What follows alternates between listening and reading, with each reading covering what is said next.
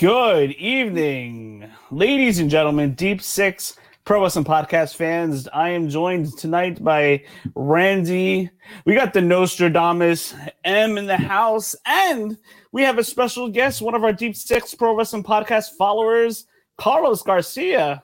Where you at, Carlos? Hey, gentlemen. I'll be joining you very soon after the theme song hits. Welcome to the show. So why don't we get this show started? Why don't we? Agility from the champion. Oh, deep six! That could be it. Delivers this deep six.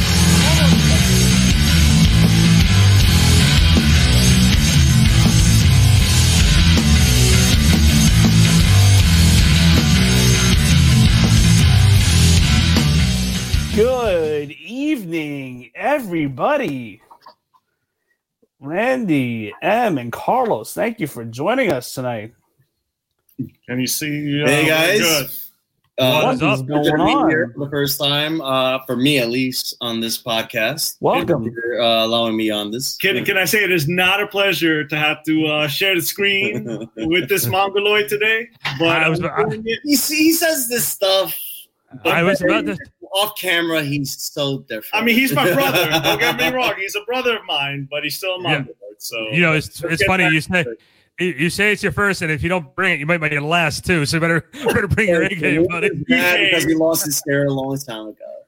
So, Carlos, why don't you introduce yourself really quick to everybody? My name is Carlos. I used to work in the professional wrestling circuit as the Latin Rage. I actually trained with this Mongoloid when we were 16 years old. Don't steal my thunder. I retired in the year 2007, but I did a lot of circuits, NWA, Pittsburgh, NWL in Maryland, which was mostly based out of rural parts of Pennsylvania.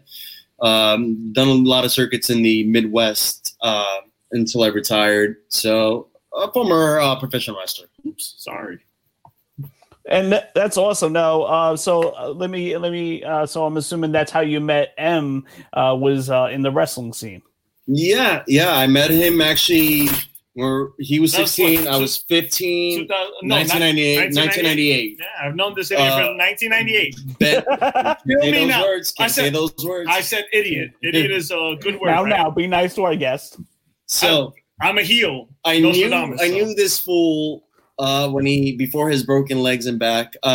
Besides that, we went to a school that was by a guy named Ben Legerston. Oh, he ran a school on 58th Street between 9th and 10th Ave, City Parks Rec Center. It's actually across the street from John Jay College. I gotta accumulate all this stuff from VHS into DVD. But me and him actually were featured on Good Day New York in 1998. And we actually, the actual ring was an old WWE professional prototype ring. Yeah, it was from 20 by 20 1989 ring. At the time, it felt like a 1989 ring. Well, to actually break it down, the current rings right now, they have a thing called flexi beams where the support beams will actually give way. Yeah, back then it wasn't that way. We actually had a big giant coil spring in the middle of the ring. So the sweet spot was if you're going to bump, you have to land right in the middle of the ring just to get the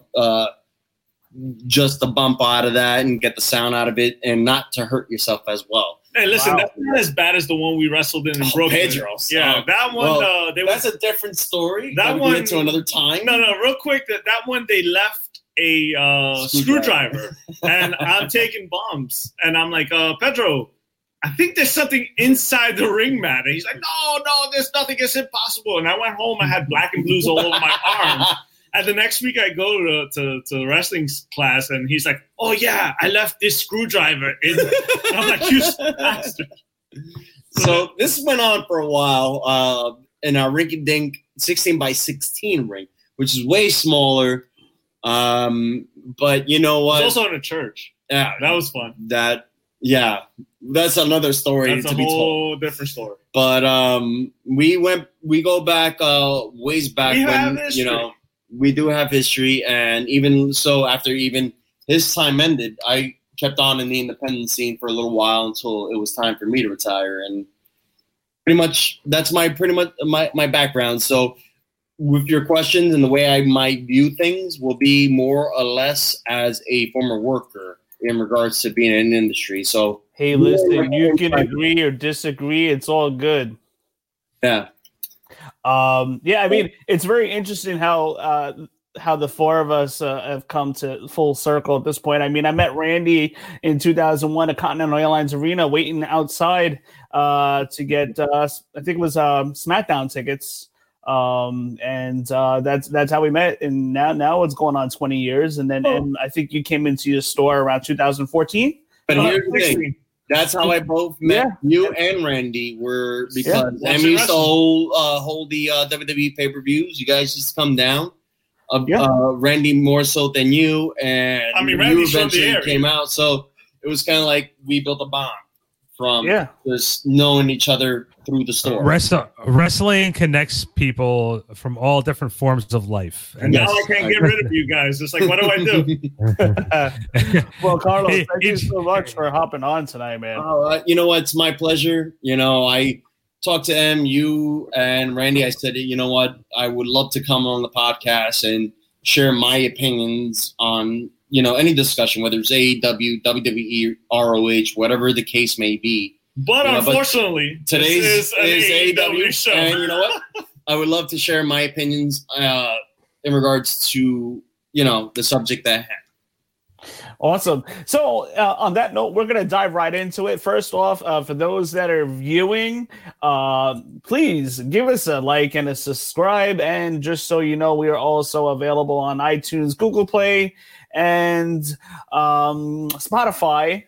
That's where you can find us on the audio if you can't watch us during the week, and also backsportspage.com for all your news, reviews, interviews, sports news. You can also find our podcast on there on YouTube. So we are going to talk AEW Dynamite. Okay. We had a pretty decent show. Actually, I thought it was actually a great show. I thought it was actually one of the better shows. Yeah, I mean, you know what it was? It wasn't a lot of big things that happened. I saw this show as a build. Like, this show was slowly building. So, I mean, you had MJF and a squash match, which we'll talk about a little later. You had two women going at it in the ring that we haven't really seen too much of. They're trying to develop their the women's division. So, a couple things going on.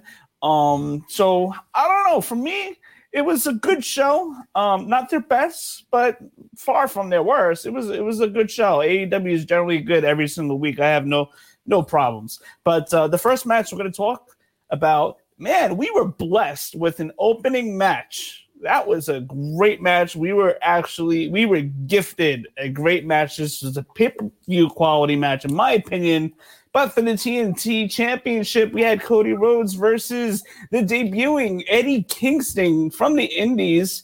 I've heard of his name many times. I never really knew much about him. Kind of knew what he looked like.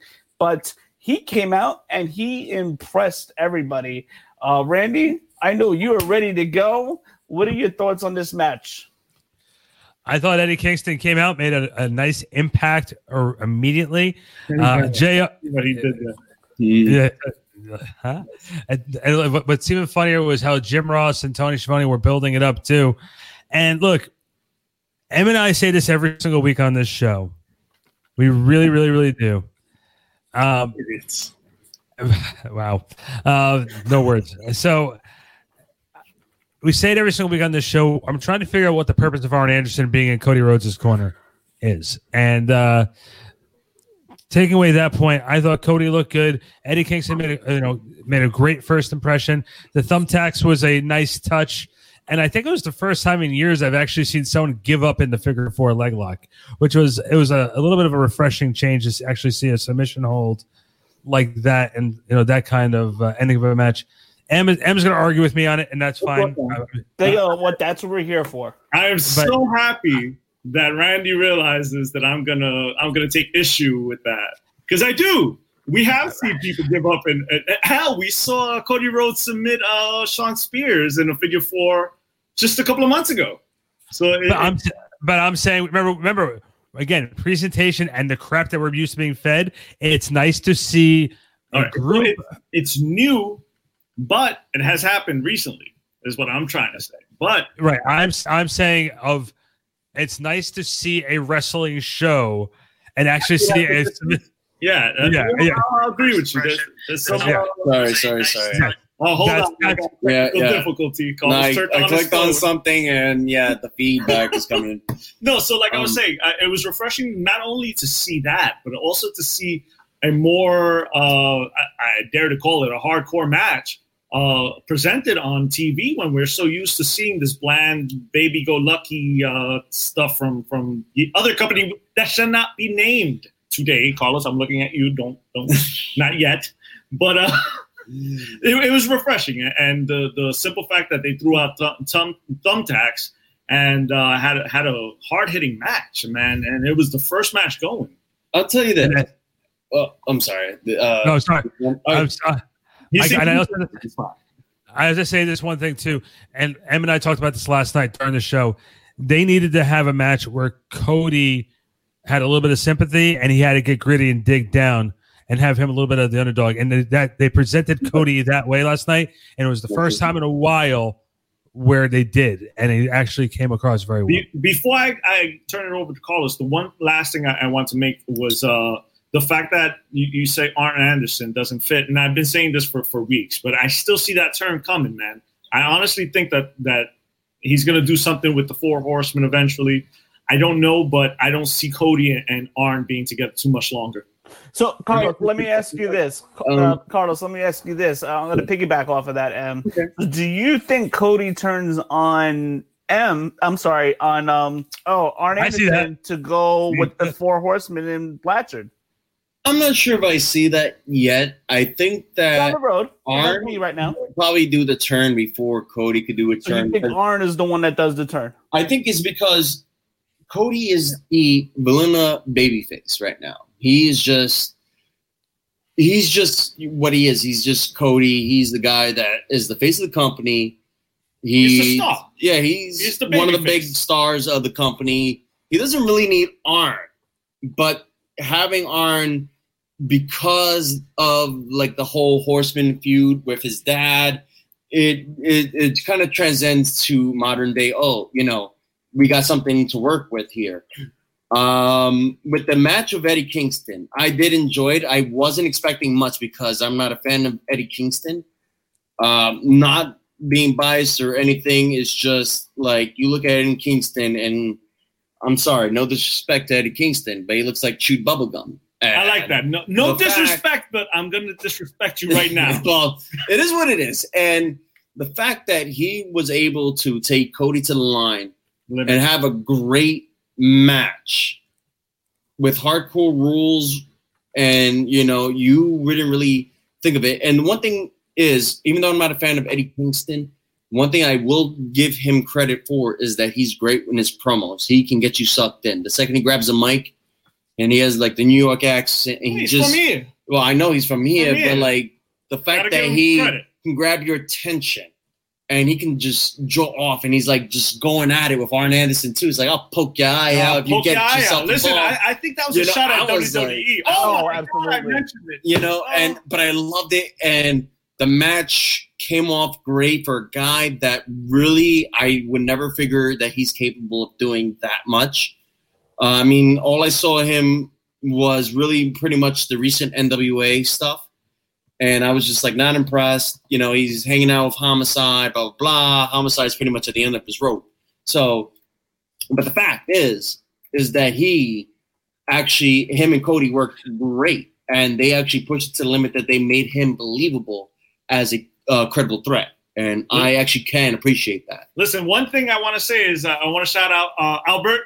He did bring a point, man. He did sell his boots to pay his mortgage. That's pretty impressive because I don't think my boots are that expensive. I have wrestling boots, but nobody wants to buy them. I mean, I got sneakers, and I doubt anybody wants to buy those. Your Ace. My old man sneakers. It brings up the point of how much is your mortgage if you only have to sell your wrestling boots to pay it. So,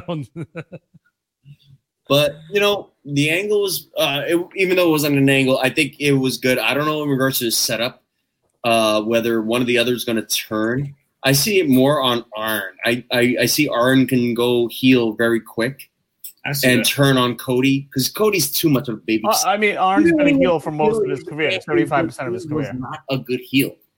He just doesn't do it because he's too clean cut. He's just vanilla. He's just too one way that you can't really make him a believable. All right, cut it short real quick. He's just not a believable heel. For me, he's a better babyface, and he'll always be a babyface. So Arn, who's an experienced heel, will get that threshold. The Horseman will do the Horseman. Yeah. So we see Eddie was brought in by Tony Khan. So that's how Eddie Kingston came into this match. As you guys know already, was challenged Cody. Great match back and forth. Cody Rhodes gets the win. Kingston powerbombs Cody into those thumbtacks, which I thought was a great spot of the night. Throw it in his face. Unbelievable. Like, you know what? The storytelling was very good on this match. I was a happy camper the first 25 minutes of the show. You know what? I was sold right from the beginning. Once that powerbomb hit, I was like, oh, this is going to be a great show. There's a lot to be uncovered today. It was a great start to the show. I don't even know what the other brand did. I'll have to find out like tomorrow or over the weekend. I know AEW. One thing I know that the other company did was their champion gave away one of his championship belts. So, darn it! And you just released a spoiler. Oh my God! Thanks, Earl. I totally forgot. Thanks, Earl. It's pretty bad. Moving on. Say no more. Moving on. Thanks, Earl. Unbelievable.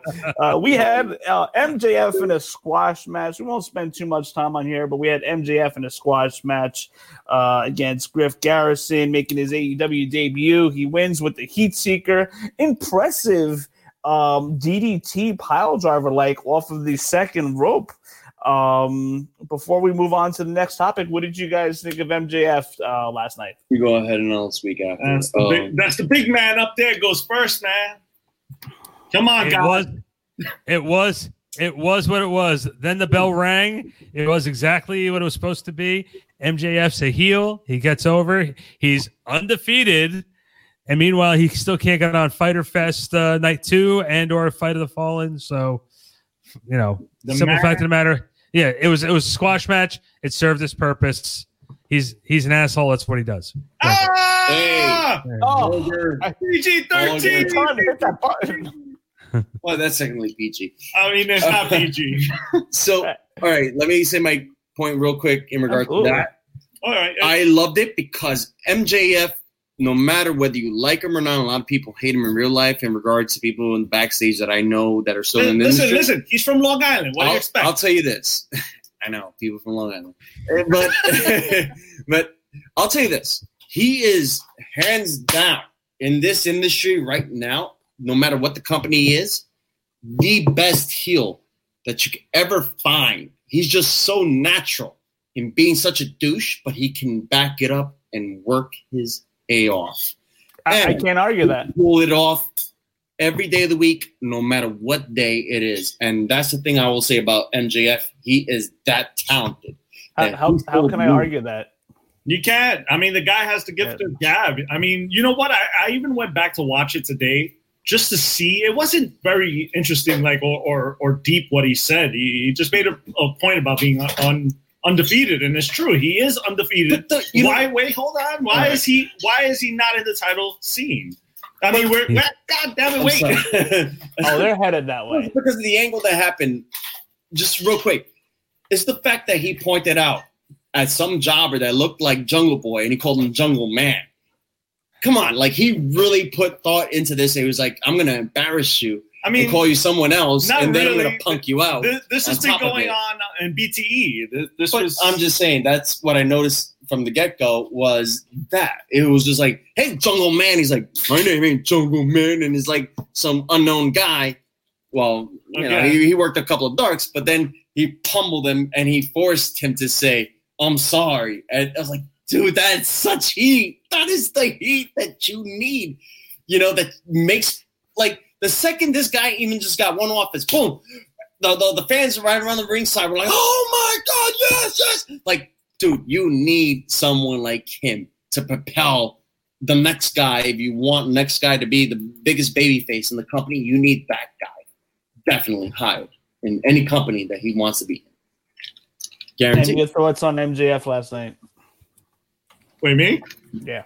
Oh no, he was great. I mean, there's not much to say. It was a short segment. It was memorable. I like how they're booking him. I know, of course, but like I said, No overexposure. My point, and will always be like, all right, if we are going by win-loss record, then he should be at the front of the line. He will. I think he's getting that next title match with John Moxley. Not to say he's going to win right away, but I think he's getting that next title match. Real quick, I think that it's just that he's so hot, they want to hold him off. They don't want to make him too quick to be in that title contention to bury him. They want him to be that hot real quick. Just so that they put him to the side, bring him on the next babyface that's that hot. Just that way. And I know some of these organizations, the AEW, WWE, they're holding off on some big angles because till crowds come in, whenever that may be. All right, next subject. Who knows when it will be, man? Because I'm thinking end of year, honestly. At least here in the States, like I said, Japan already started, so they're way ahead of us. So now we'll always bring Japan into this conversation. Albert Soto says MJF is the type of guy you'd love to hate. Definitely. The dude lives his gimmick. And that is something you don't see anymore. Everyone drops kayfabe. They're online. Sorry. I'm going to kill you. No, I was supposed to go to work tonight. Great thing to admit as you're on the podcast. Hey, guys, I called out to be on this podcast. My boss don't watch this. So. Yeah, I'm not hiring you, by the way, if you get fired. Yeah, I was going to say, now unemployed Carlos Garcia. Britt Baker. Britt Baker. Great segment. Rule number 4 Great segment. says do not count out the role model, particularly at All Out.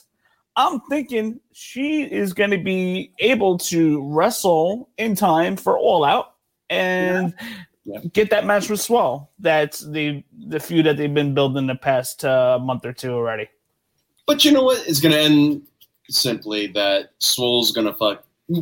Sorry, I didn't say that. So Swole is going to win. She's going to, you build it so much with the heel, with the whole nose thing, the broken nose. She came out, and I thought it was great. And she called Tony Schiavone an a-hole. And I was like, oh, my God, she figured it out, what it means to be a heel, and she's celebrating it. Sorry, Randy, I didn't mean to cut you off. It's just he's over here. He's so excited. When he's excitable tonight. Sorry, Randy. Go ahead. Randy, you Randy, the wrestling god, shall speak now. My apologies. I didn't mean to cut you off. Listen, it's okay. I do 4 other podcasts a week, so if I can mail this one in, it'll be all right too. You know what I mean? Dude, I gotta watch the coach. The one you did with the coach. I didn't see the full thing. I saw a couple of minutes of it. I got to tell you something he told me before the show started, which was so interesting, and another reason why we're not bringing up the other company on the show ever again. So listen, as far as Baker's goes, look, it's the same thing I've been saying for the last 4 weeks. This is one of those sound bites I should just record myself saying, and every single time we get to the topic, press it again so we can keep saying. She has made herself one of the most relevant characters on AEW without having to be in the ring. Her in-ring work needs improvement, but I will say her character is so over that if the live crowd was here, they'd be booing the hell out of her, and it'll eventually turn her face. No, let's not go there. I think that they will boo her so much that she would be the likable heel. I don't want that to happen. Exactly. Because once you have a Steve Austin type of situation where you have an anti-heel, where you have you want to cheer for him because he's that good of a heel that you have to force him to babyface, but then you're just no, but that's not the whole idea. It's okay. It's okay. You know, like right now though. Again, I know Em hates when I say this, but I'm going to say it again. Right now, she is more relevant than the champion. Yeah, because she's getting more TV time than the AEW Women's Champion. We'll talk about that. We're going to talk about that in a minute because we're going to touch on the women's match tonight. So let's save that discussion for a little later. No, I know, but I understand. But you have to understand that we're talking about Baker right now. I know, but let's not go off because that will take us off track. Yeah. So I'm just saying that Baker has done a tremendous job. And I think for her, she wants to develop her own personality, not the dentist and not being Adam Cole's girlfriend. She has done a great job of taking the role model thing and become relevant by herself. And I think that says a lot about her and the work that she dropped the dentist thing and did the role model thing. And it was the best thing for her career right now. I agree that she embraced this role and she just went with it. And is just more hysterical as you see. Because honestly, even in the beginnings of her heel stage, I wasn't a fan of her. I was like, nah, I'm not buying her. I'm not buying her. As time goes by, she has like the Rolls Royce and the whole gimmick. I'm like, oh my God, she's actually onto something. And I'm like, and as things develop, I'm like, she can actually be a really good heel. She's actually getting to that point.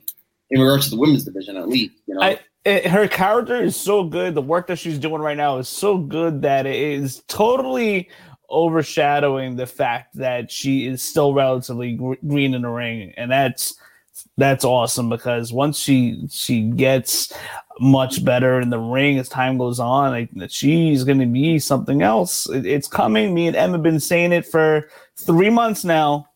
That Britt Baker and Randy started believing us later on, but Em and I, we've been seeing it. And you know what? A good way to get heat on Britt Baker to keep that good heel heat and not that likable heel heat is for Britt Baker to attack Tony Schiavone and take him out for a couple weeks. Yep, Schiavone is so likable because I remember when we were.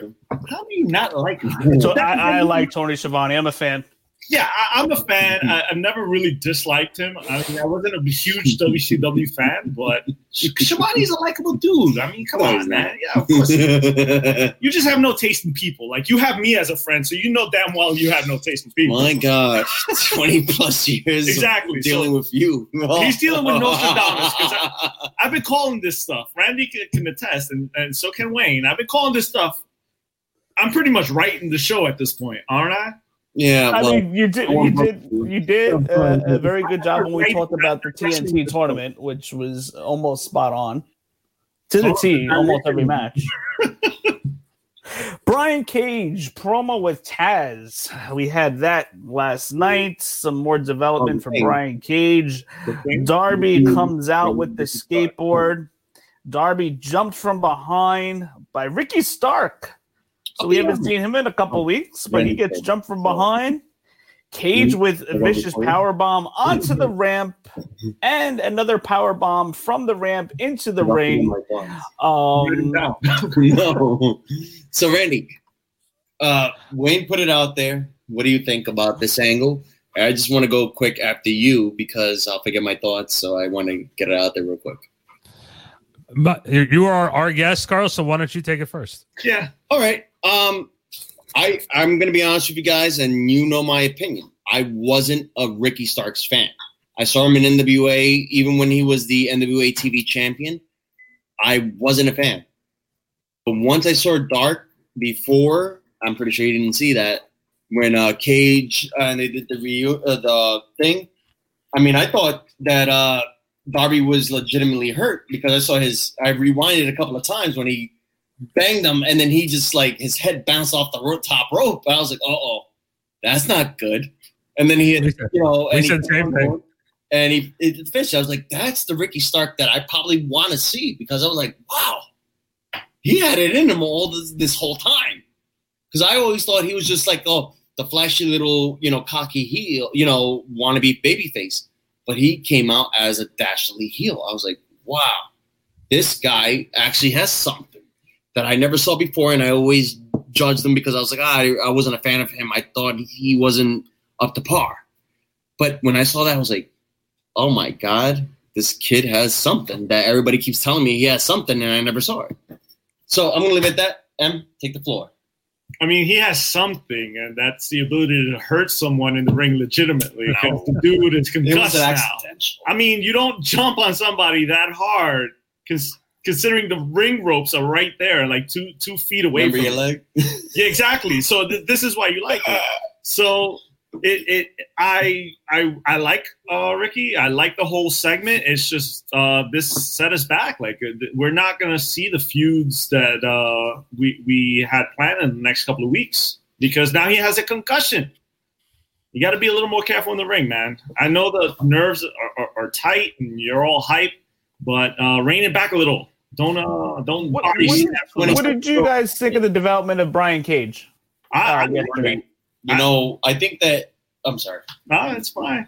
I feel that I don't know how many years he's had. I mean, I never knew who the guy was really until I heard that Brian Cage was. No, I never. His development's been pretty good these past couple weeks. What? I did season 1, season 2 of Lucha Underground. He came into way later. Knew nothing about the guy. All I heard was that he was the Impact champion and that his last show when he signed with AEW that he was going to job out. That's when he messed up his arm. That's all I heard about the guy. I never really did any research on the guy, you know, this, that, the other. Charisma-wise, he needs Taz. He's not a guy that can talk on the mic. That's a given. He needs Taz.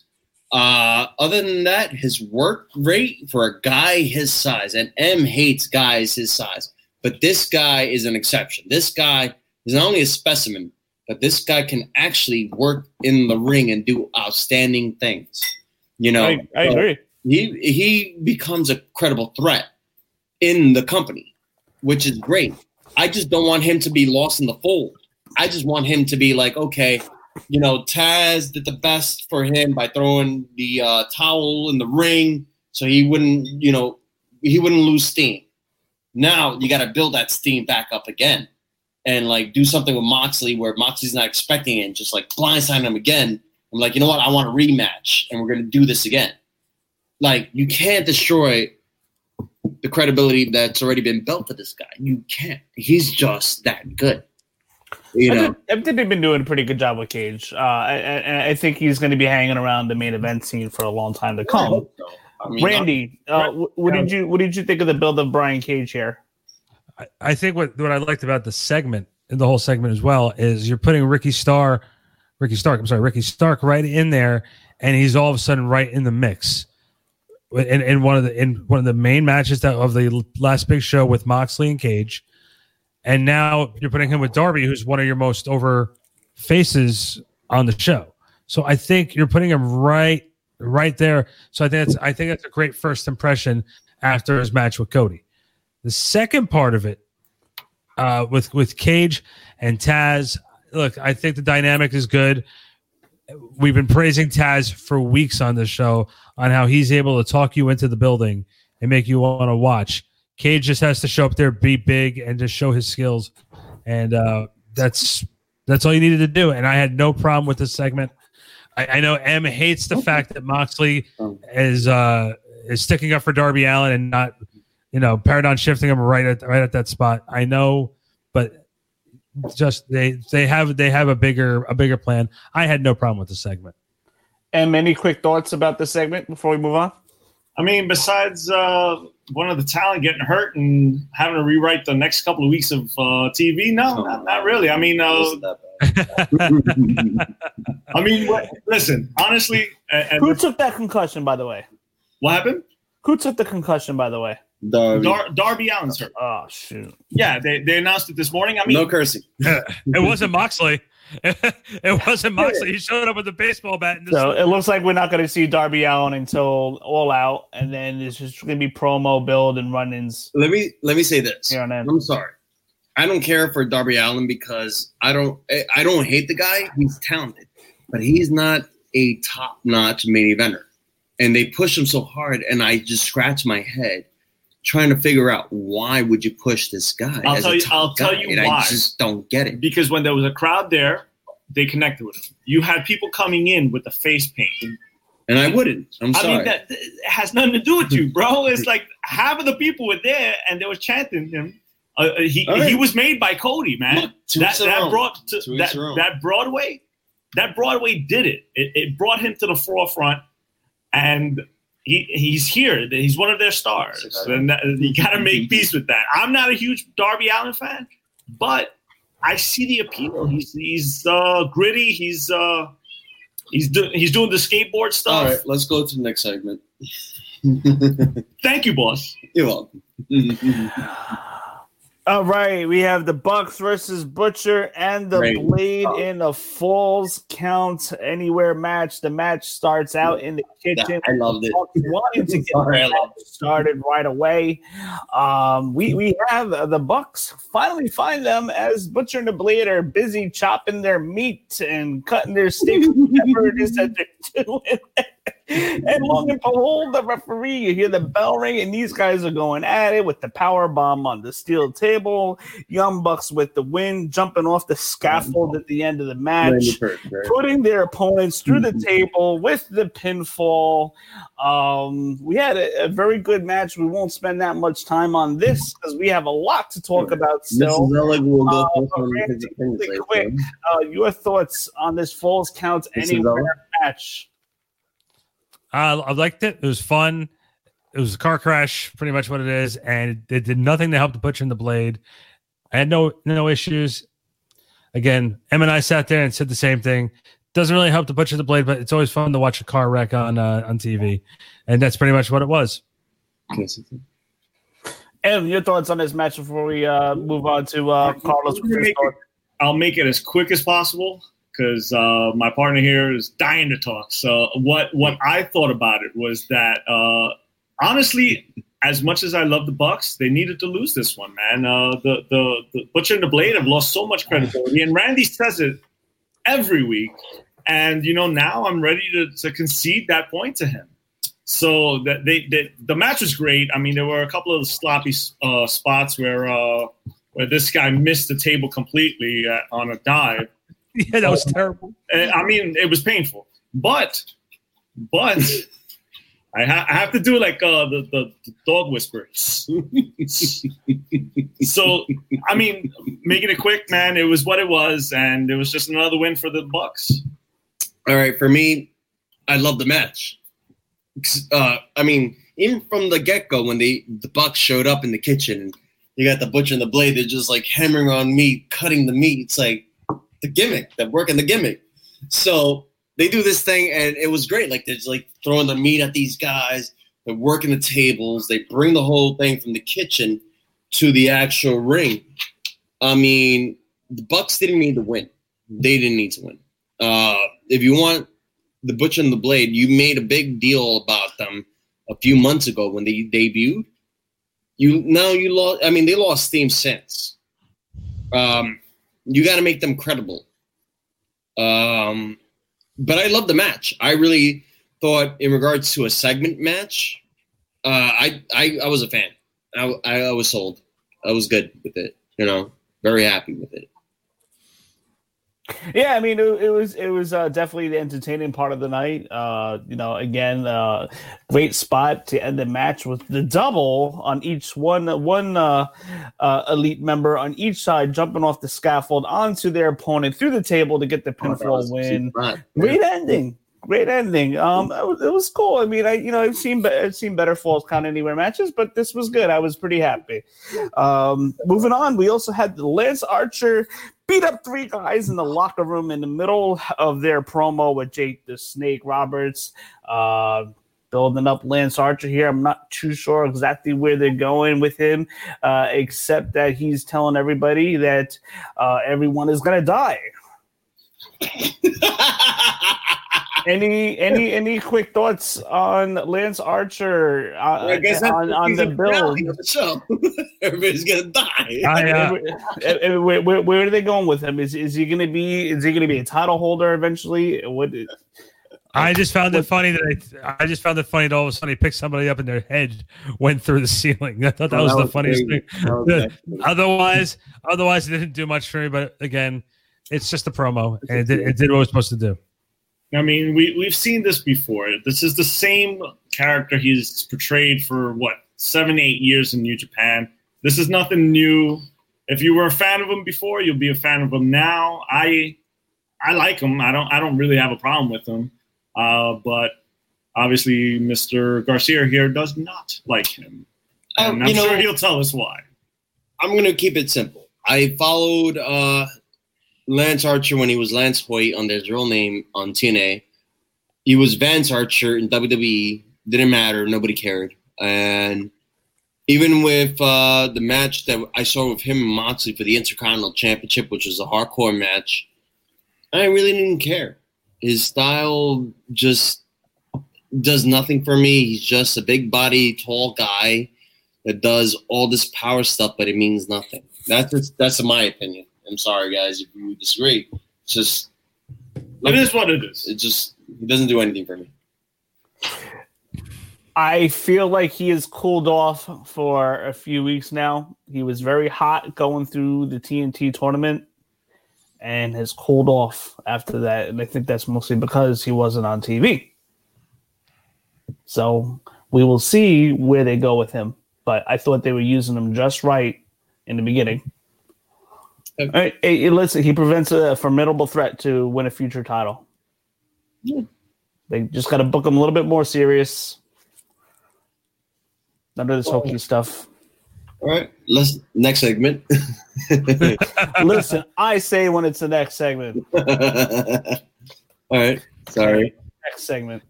Apologies. Diamante versus Ivelisse. AEW is clearly trying to get their women's division going. As we know, we've had Chris Statlander injured. Britt Baker has been out, not in the ring, although she's been doing some great work. So AEW is trying to work on their women's division. We can see that. So a little bit of background. Ivelisse debuted. They noted that she was trained by Savio Vega, which I thought was pretty interesting. We had a great back and forth, brutal match. I had no problem with the match one bit. Diamante with a quick roll up for the win. Randy, your thoughts? This was a great idea until the bell rang. This was a tough one to watch. You're saying it's not bad. I'm wondering what you were watching. Listen, you can always say what you want about that other company, but at least their women's matches are a lot more watchable than this. This was tough to watch. WWE women's matches have been amazing. You're not supposed to say that. That's strike two. You're not supposed to say that name.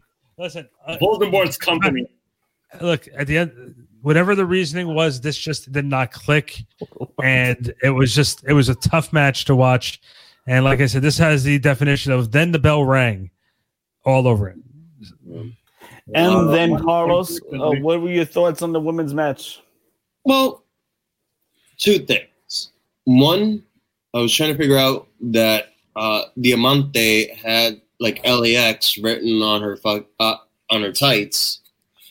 And I was like, wait a minute, was she part of LAX on the former TNA thing? I'm not sure. But then Ivelisse was like, wait, I think she was a TNA girl too. She was a knockout or something like that, right? So I didn't like the match. It was discombobulated. There were certain spots that I did like. I did like the constant chops. I did like the fight back where they just like slapped the hell out of each other. I was cool with that. But then I was like, okay, now let's get into an actual match. And they couldn't pull it off.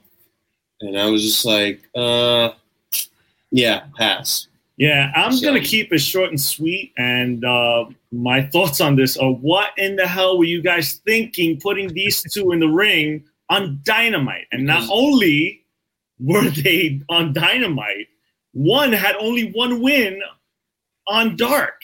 And she's going to go against the champion next? I think they were both TNA girls. It doesn't matter. But the fact that they were on a different company, they were already exposed. Matter. And Nostradamus says it does not matter. It should not have gotten to this point. We should not see any one of these two girls challenge the champion. First of all, they were... What did they do? Collect unemployment? Come on, stop. Listen, honestly, they need work. if we're saying that wins and losses matter, then how can a girl who's what is it? You ain't laughing. 2-3 go against the champion? I'm sorry, and the match itself was just horrific, man. Listen, it's clearly 3 against 1 on this. I am gonna go back and watch this match. I mean, I had no problem with it. It was nothing. It was sloppy. It was unbearable to watch. No, it was. Like, I should have gone, and I'll say it again. I should have gone to the bathroom. And I told Randy that yesterday. I was like, I should have went to the bathroom. And now next week, I know when to go to the bathroom. And it sucks because I thought those days were gone. All right, next topic. Oh, thank you, Wayne. I didn't know you were sitting next to me. We got Hangman Page versus 5. Some more building for Hangman going on here. We see Hangman with the power bomb and the win with Dark Order looking on. So it looks like they're starting a little sidetrack feud with Page and Dark Order, setting up for their future match. But moving on. Uno and Grayson are the number 1 contenders of the tag team titles. We see Brody try to recruit Hangman into the Dark Order. Hangman turns them down. Brody says, "You made your bed, now you lie on it." Then we see the Dark Order attack. We see a 5-on-1 scenario going on here. Brody walks away.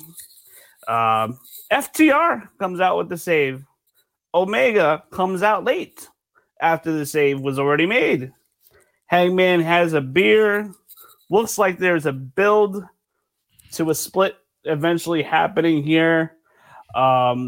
Randy, your thoughts on the builds with Hangman right now? It looks like they are finally working towards a Hangman split. So interesting dynamic. We have Hangman with FTR getting friendly with each other last week in the bar.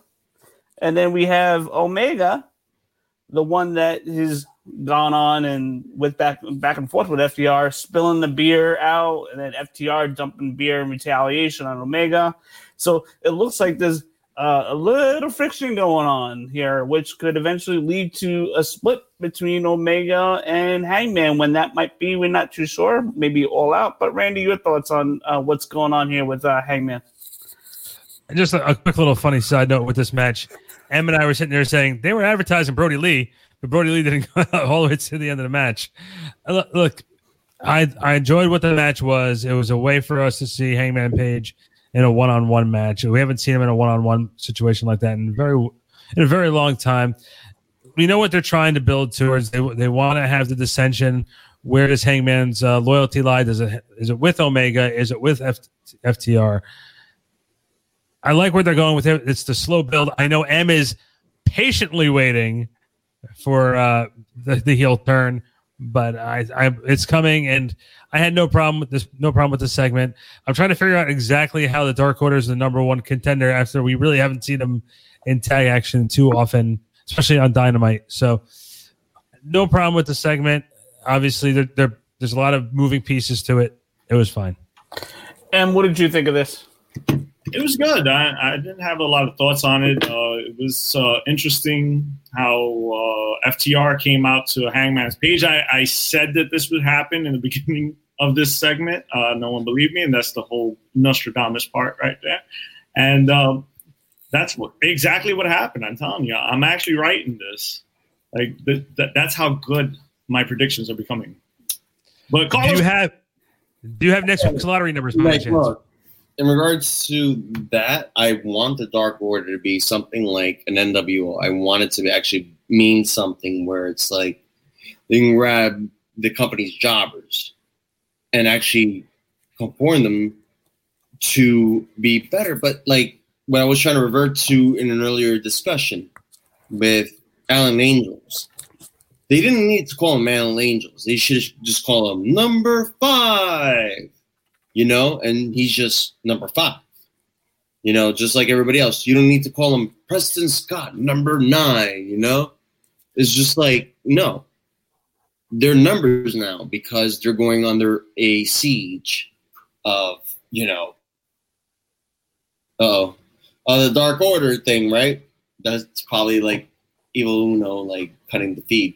But anyways, it's like, call them by the numbers. Don't call them by the names because now you got something good. Now it's like, okay, every jobber that you want to give the mask to, come with us. We'll make you a better superstar. And it's like you got something there that it can actually manifest into like a new world order, but it won't be like how NWO was where they dominated, but it was just out of idiocracy. This one can actually mean something where it's like, you know what? We got, Mr. Brody Lee controlling the puppets, and everyone that becomes a number is the puppets, and he just manipulates them. Yeah, absolutely. Now, let me ask you guys this. I want to pitch an idea for you, and then Randy, I want to know what you think. I'm thinking that this is how it's going to work out. Omega is in the middle of his heel turn.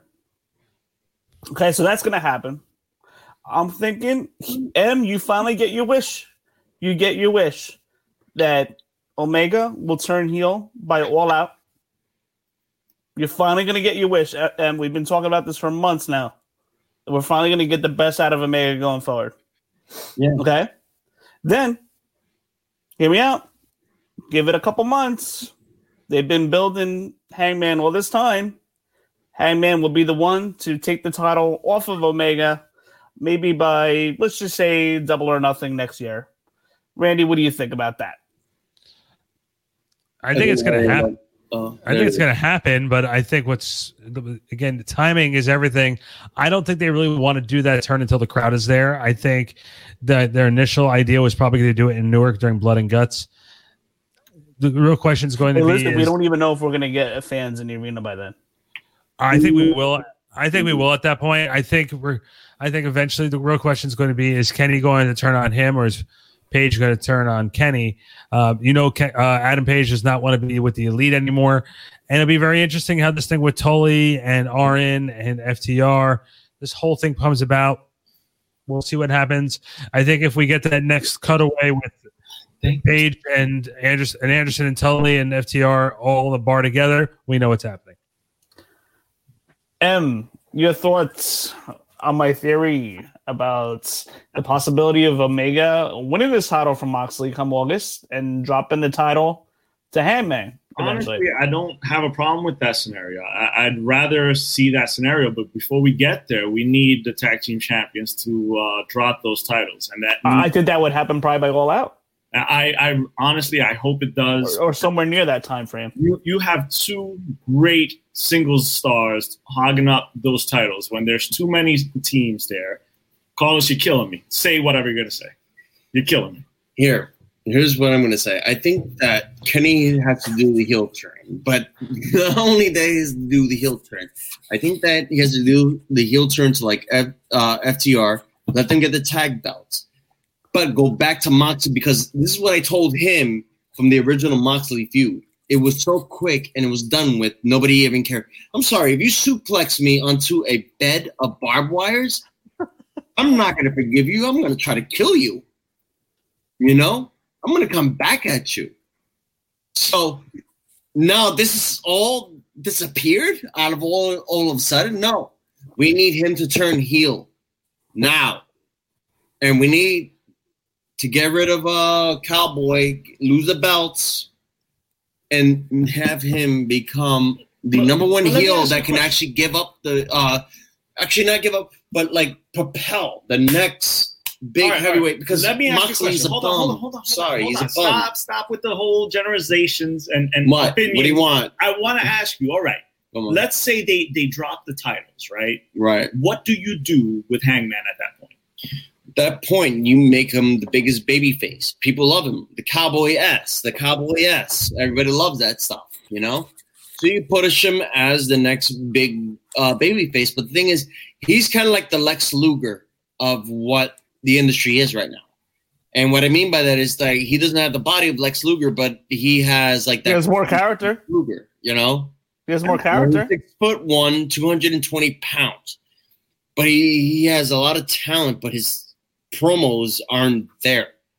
So he's like another Luger. He's just waiting for a Flair to help him get over that hump to make him credible.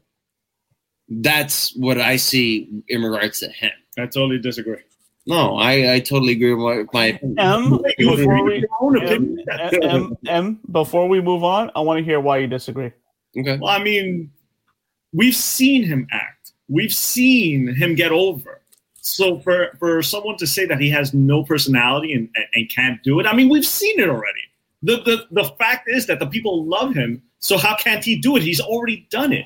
There's a reason why we're all chanting to see him either turn on Kenny or lose it and go solo.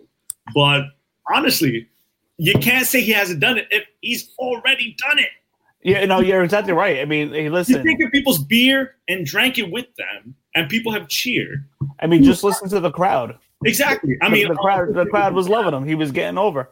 He was getting over. So you can't sit there and say that he can't get over when he was already over when all this happened. Listen, Carlos, I get your point. Hangman was coming off a little bland during his first title match with Jericho. So I got to give you that. I have to give you that. But then since then, there was a couple layers added to his character. Listen, if his character is the drinking a beer and being a rebel and being standoffish, you know what? If that's what it is, it's good because you know what? At least it's his character. It's something about who he currently is. So that's what I wanted. I'd rather see that out of him than nothing that we were getting out of him first couple months. But now we're seeing different layers. His cowboy ass is hanging out at the bar. At least there's a little character there. We're starting to know a little more about who he is as time goes on, and that's how he was getting over. What did you think about Sammy Guevara as Serpentine?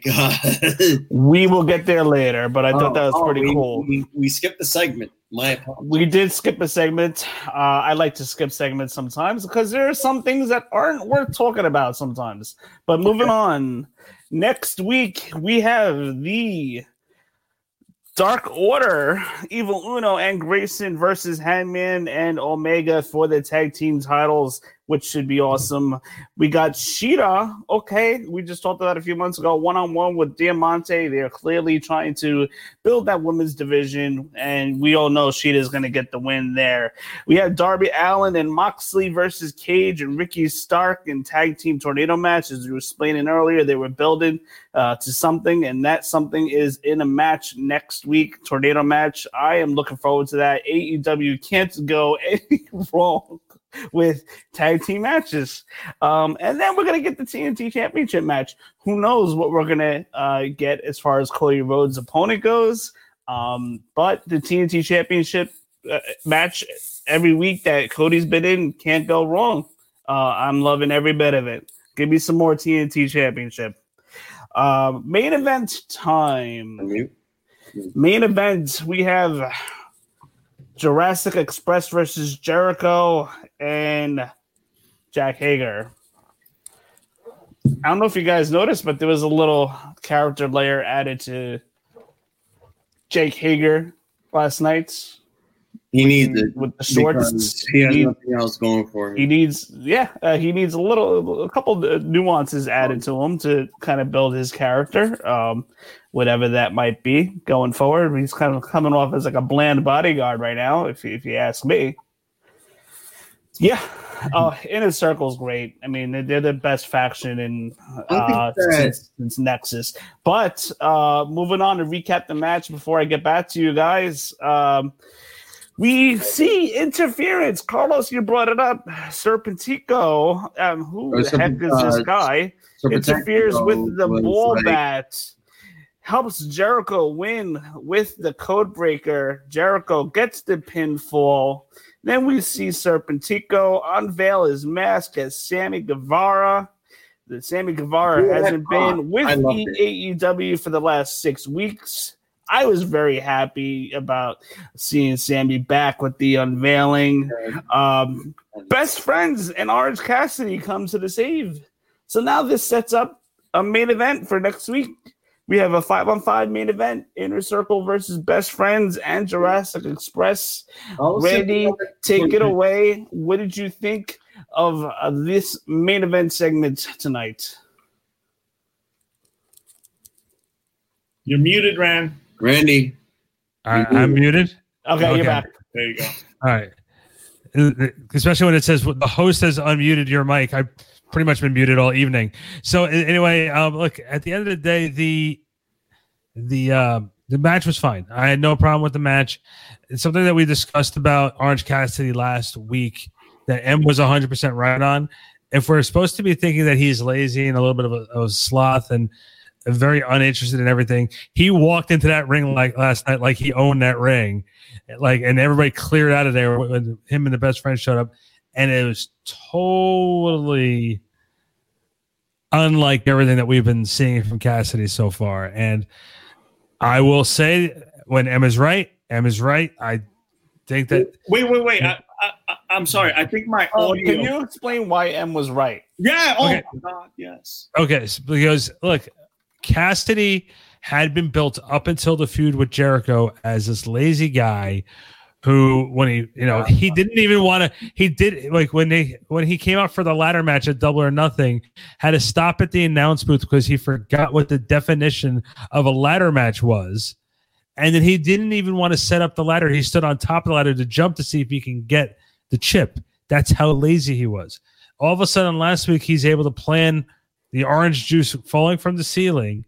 And then this week, he's leading the charge to make the save for the Jurassic Express. It's not making sense for. Hey, listen, Orange Cassidy's had enough.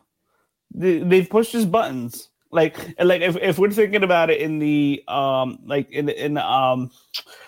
to make a little logical sense of it, there is none. Let's imagine it. Use the imagination. Orange Cassidy's buttons have been pressed a couple of weeks, so now he's getting more serious. Like, you're pressing his buttons now. The real guy's coming out. I mean, he has his best friends hang Orange up in the ring. Take it, man. Talk. Go ahead, Em. I'm sorry, I didn't hear you. Could you repeat that? Orange Cassidy was being taken serious for once as an actual contender, and that's the problem. I think that's not the problem. Actually, I prefer Orange Cassidy do a little bit of a segment, but like a little bit faster now.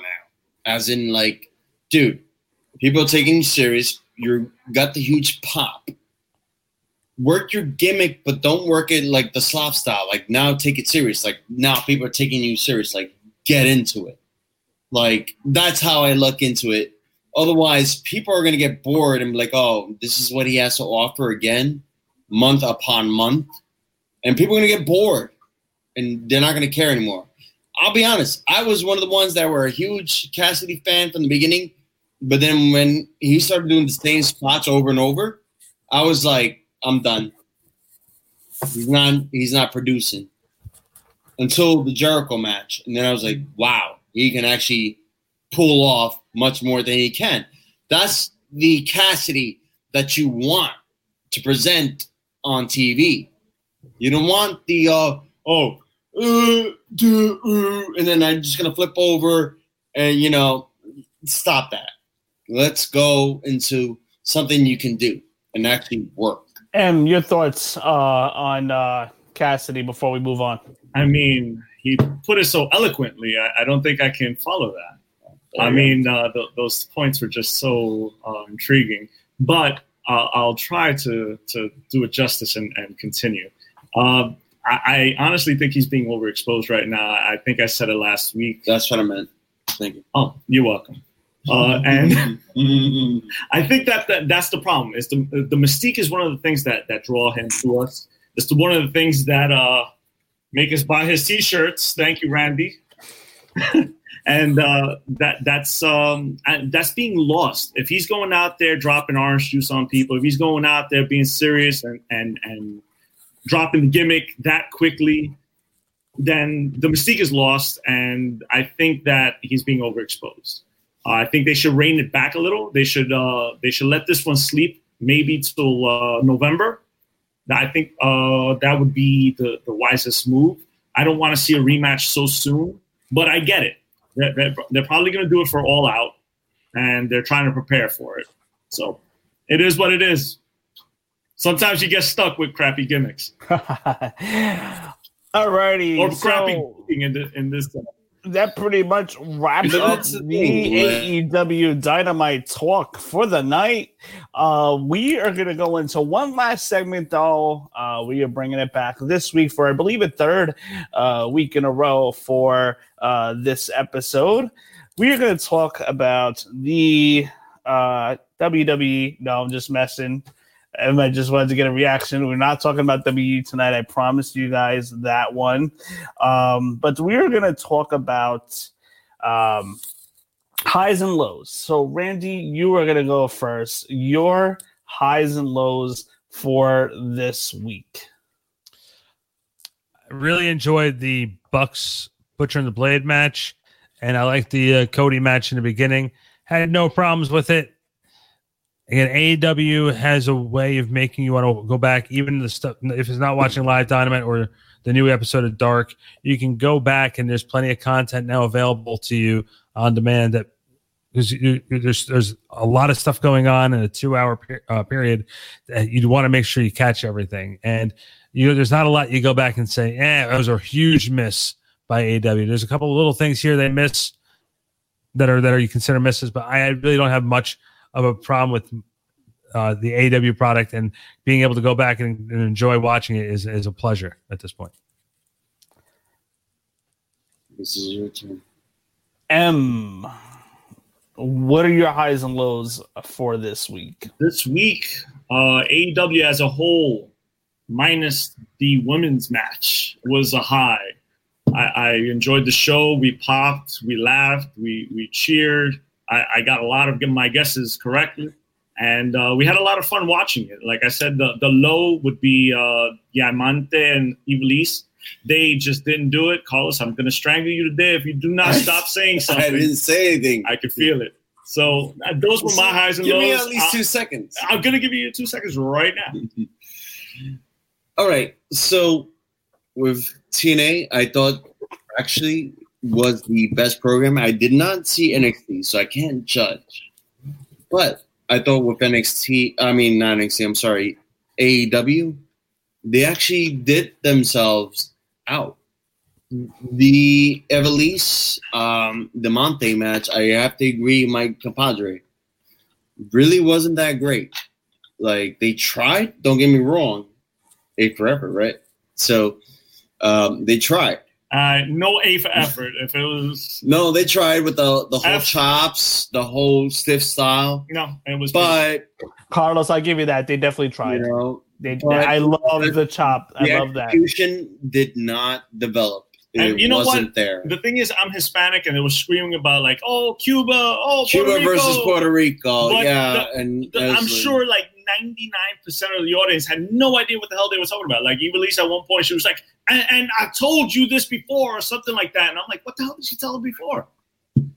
That was actually a horrible match. Yeah, it turns my stomach. This was one step back for women's wrestling. Evilise, I knew, at least I heard, she was a TNA girl. And Diamante, I think, when I saw that her tights was LAX, I was like, all right, she's a TNA girl too. So they got hired on the spot, and it is what it is. Guys, I'm a babyface this week. So I'm going to tell you this. When I introduce highs and lows, it doesn't have to be exclusively to AEW in particular, which is why I'm going to justify my highs and lows for this week. So the lows, lows is going to be Extreme Rules. Oh, that was horrible. Extreme Rules. So really quick, great match between Seth Rollins and Rey Mysterio, that is. I thought it was a great match. Great match between Asuka and Sasha Banks until the ending. WWE is always going to get in their own way. We won't talk about it anymore, but that is the low of the week.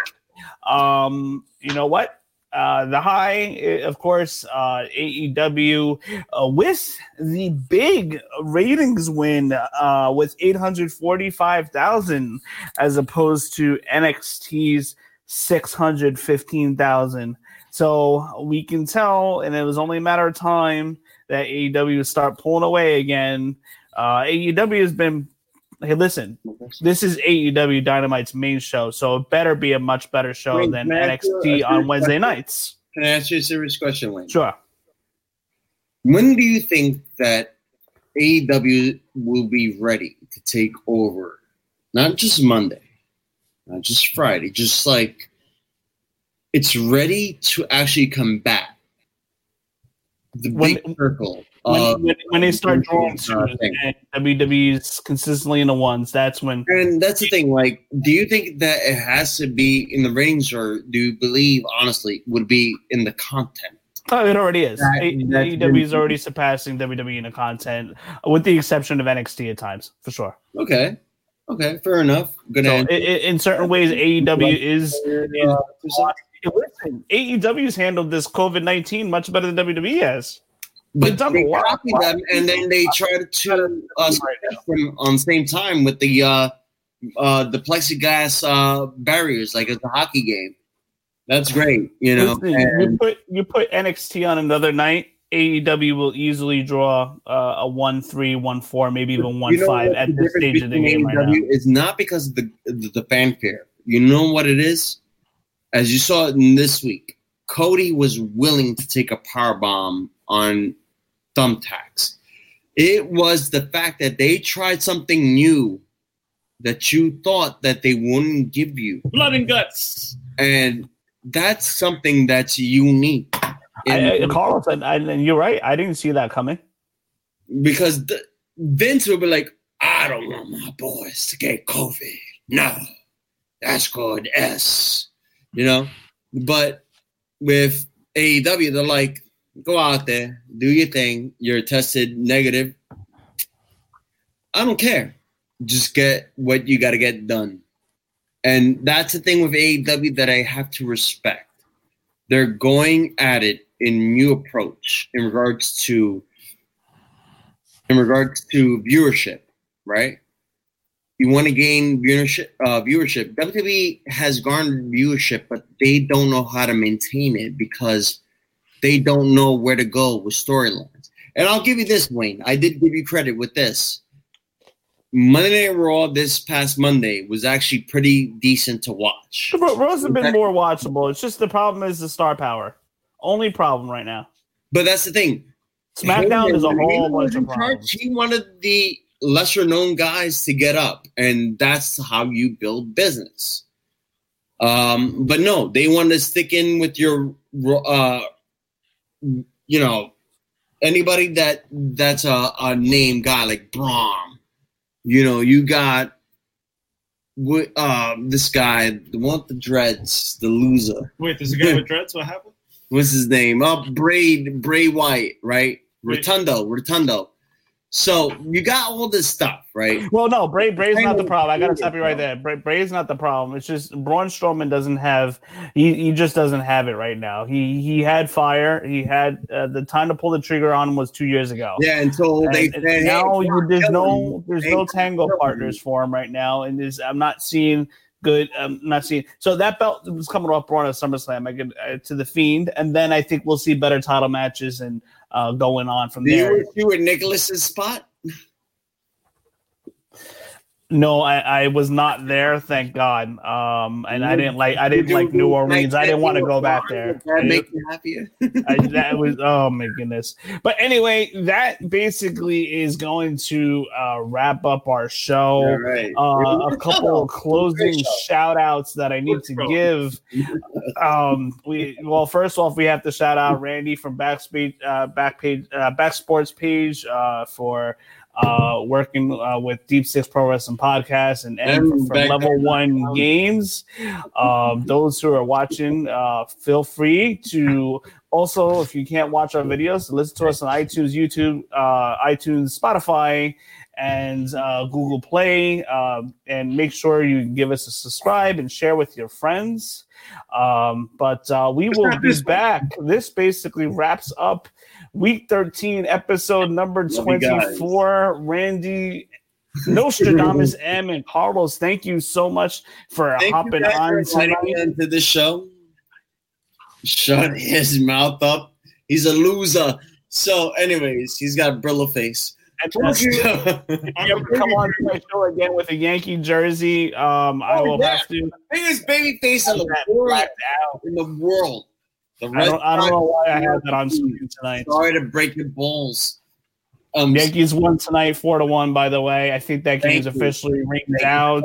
They win by default.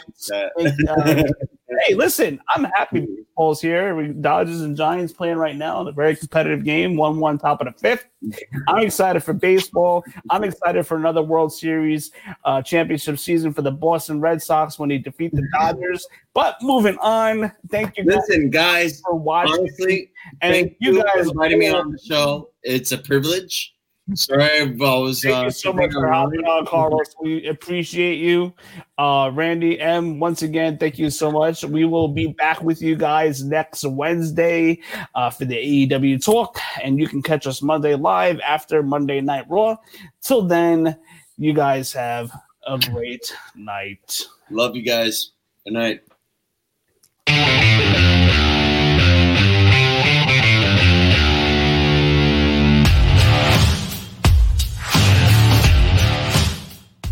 Bizarre world.